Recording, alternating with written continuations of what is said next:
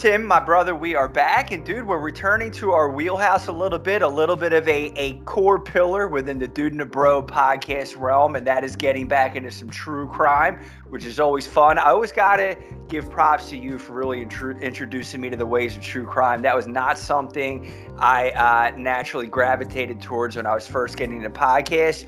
You showed me the light on that and showed me the way, and I've been in ever since. So we're going to be talking about Dr. Death Season 2, Dr. Fada. That's really kind of the full name I laid out there, but it's Dr. Death from Wondery coming back for Season 2. So, Tim, why don't we kick this off? Why don't you talk a little bit about Wondery, about true crime in Wondery, and then how Dr. Death came about to really get a big profile with its first season and first offering, and then from there we'll spring into the newest Season 2 here.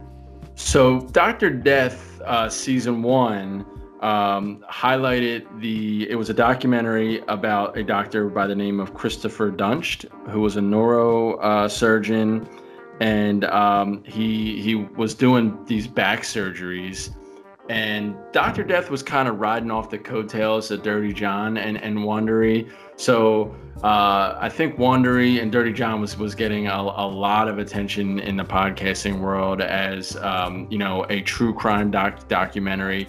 I will say true crime does kind of go down smooth in the world of podcasting. I mean, if you're getting your news, which is kind of serious, but you have these like audio dramas, it's kind of like the nice sweet spot, of news and entertainment. So I think that's why true crime does so well. But I thought, Dr. Death was a great follow-up to Dirty John.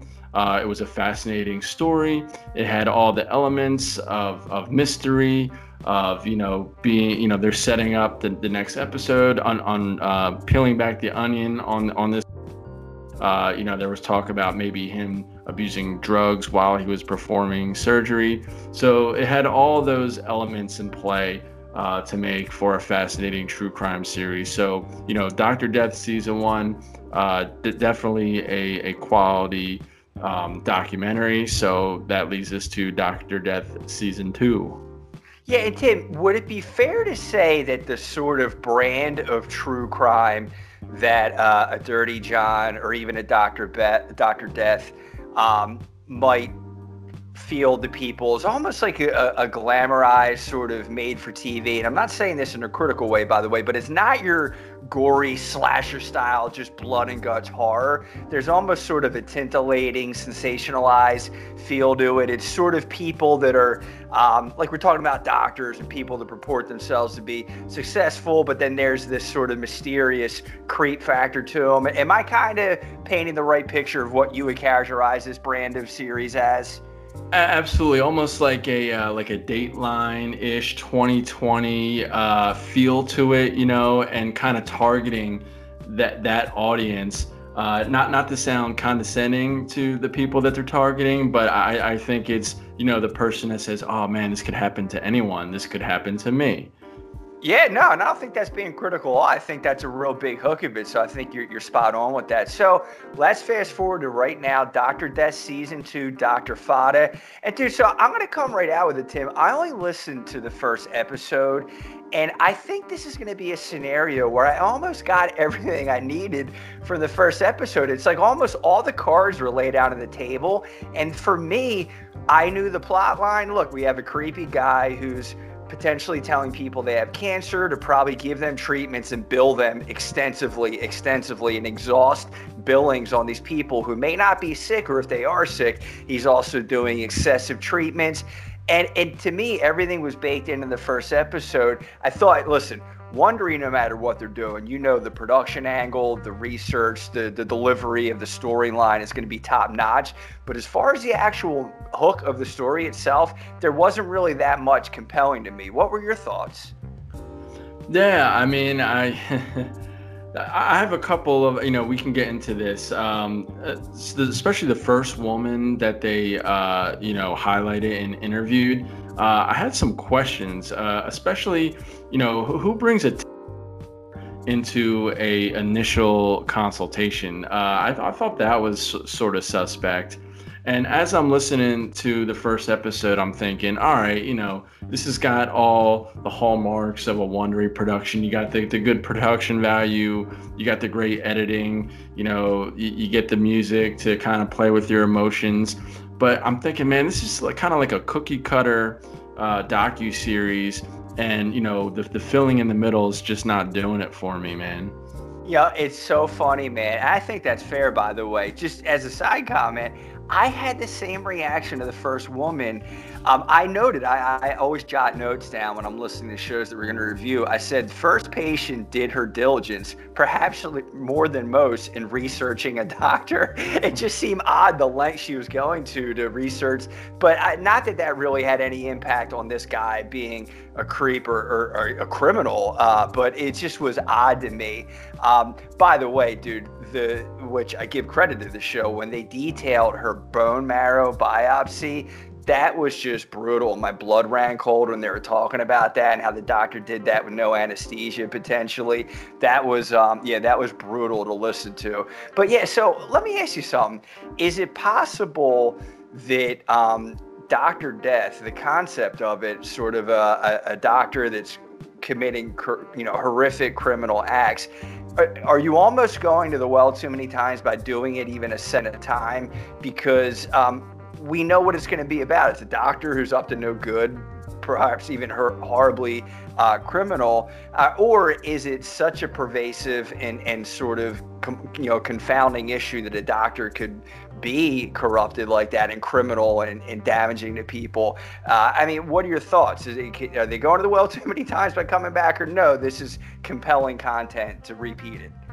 Yeah, so the other thought I had was like kind of like you had alluded to earlier, like we kind of know what we're gonna get, and are they doing a fair job? As a documentarian, really you're just kind of supposed to let the the stuff you're documenting tell the story. And I'm thinking, are they kind of manipulating the audience too much here, and weaving the tale and kind of forcing the view?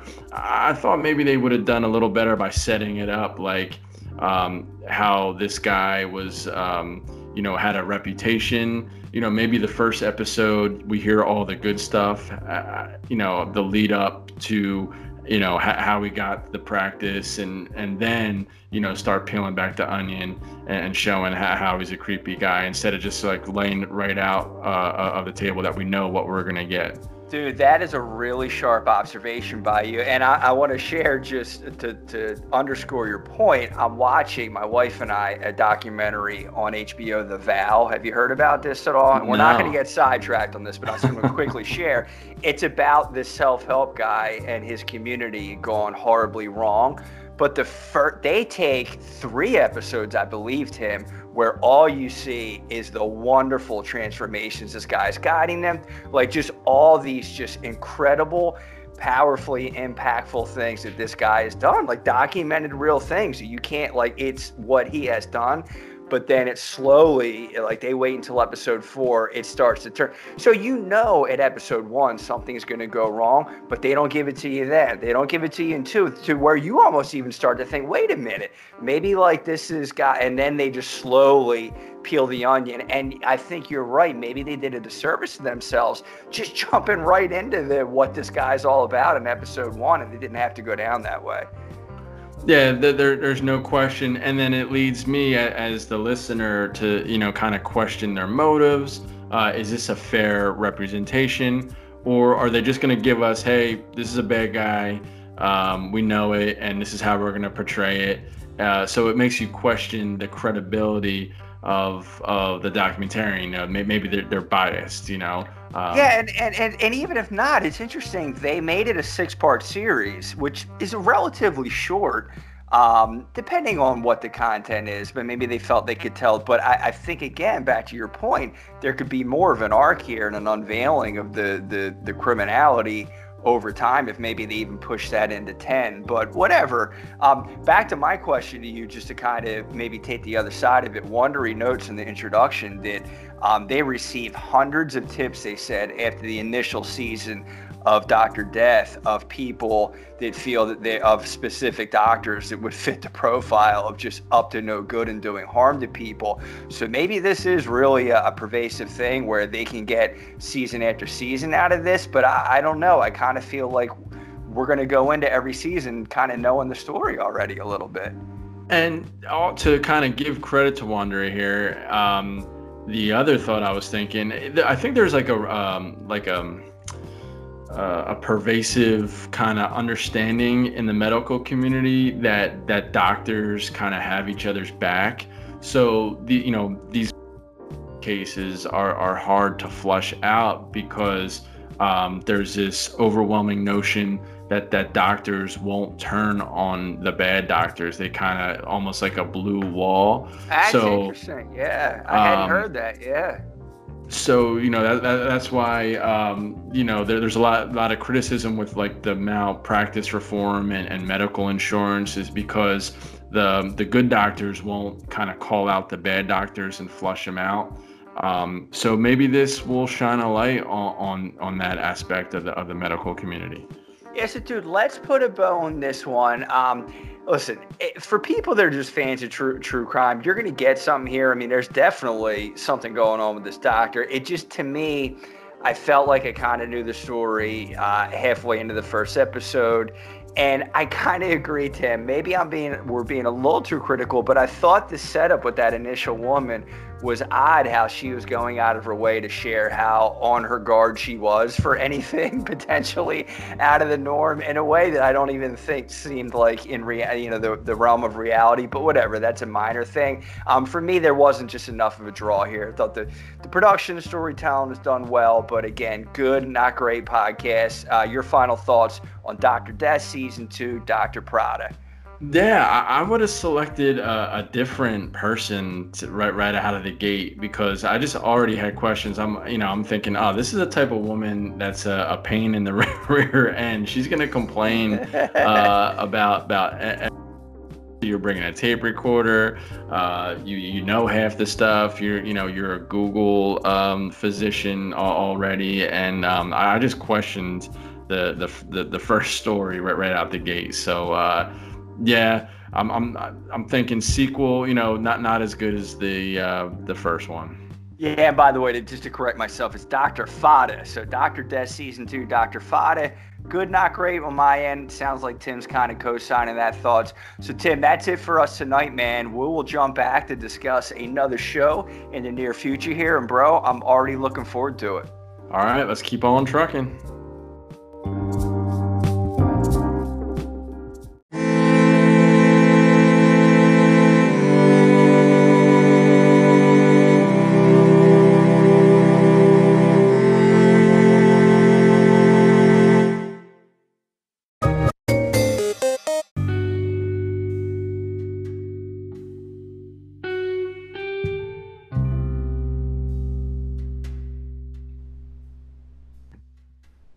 We are a Dude and a Bro podcast show.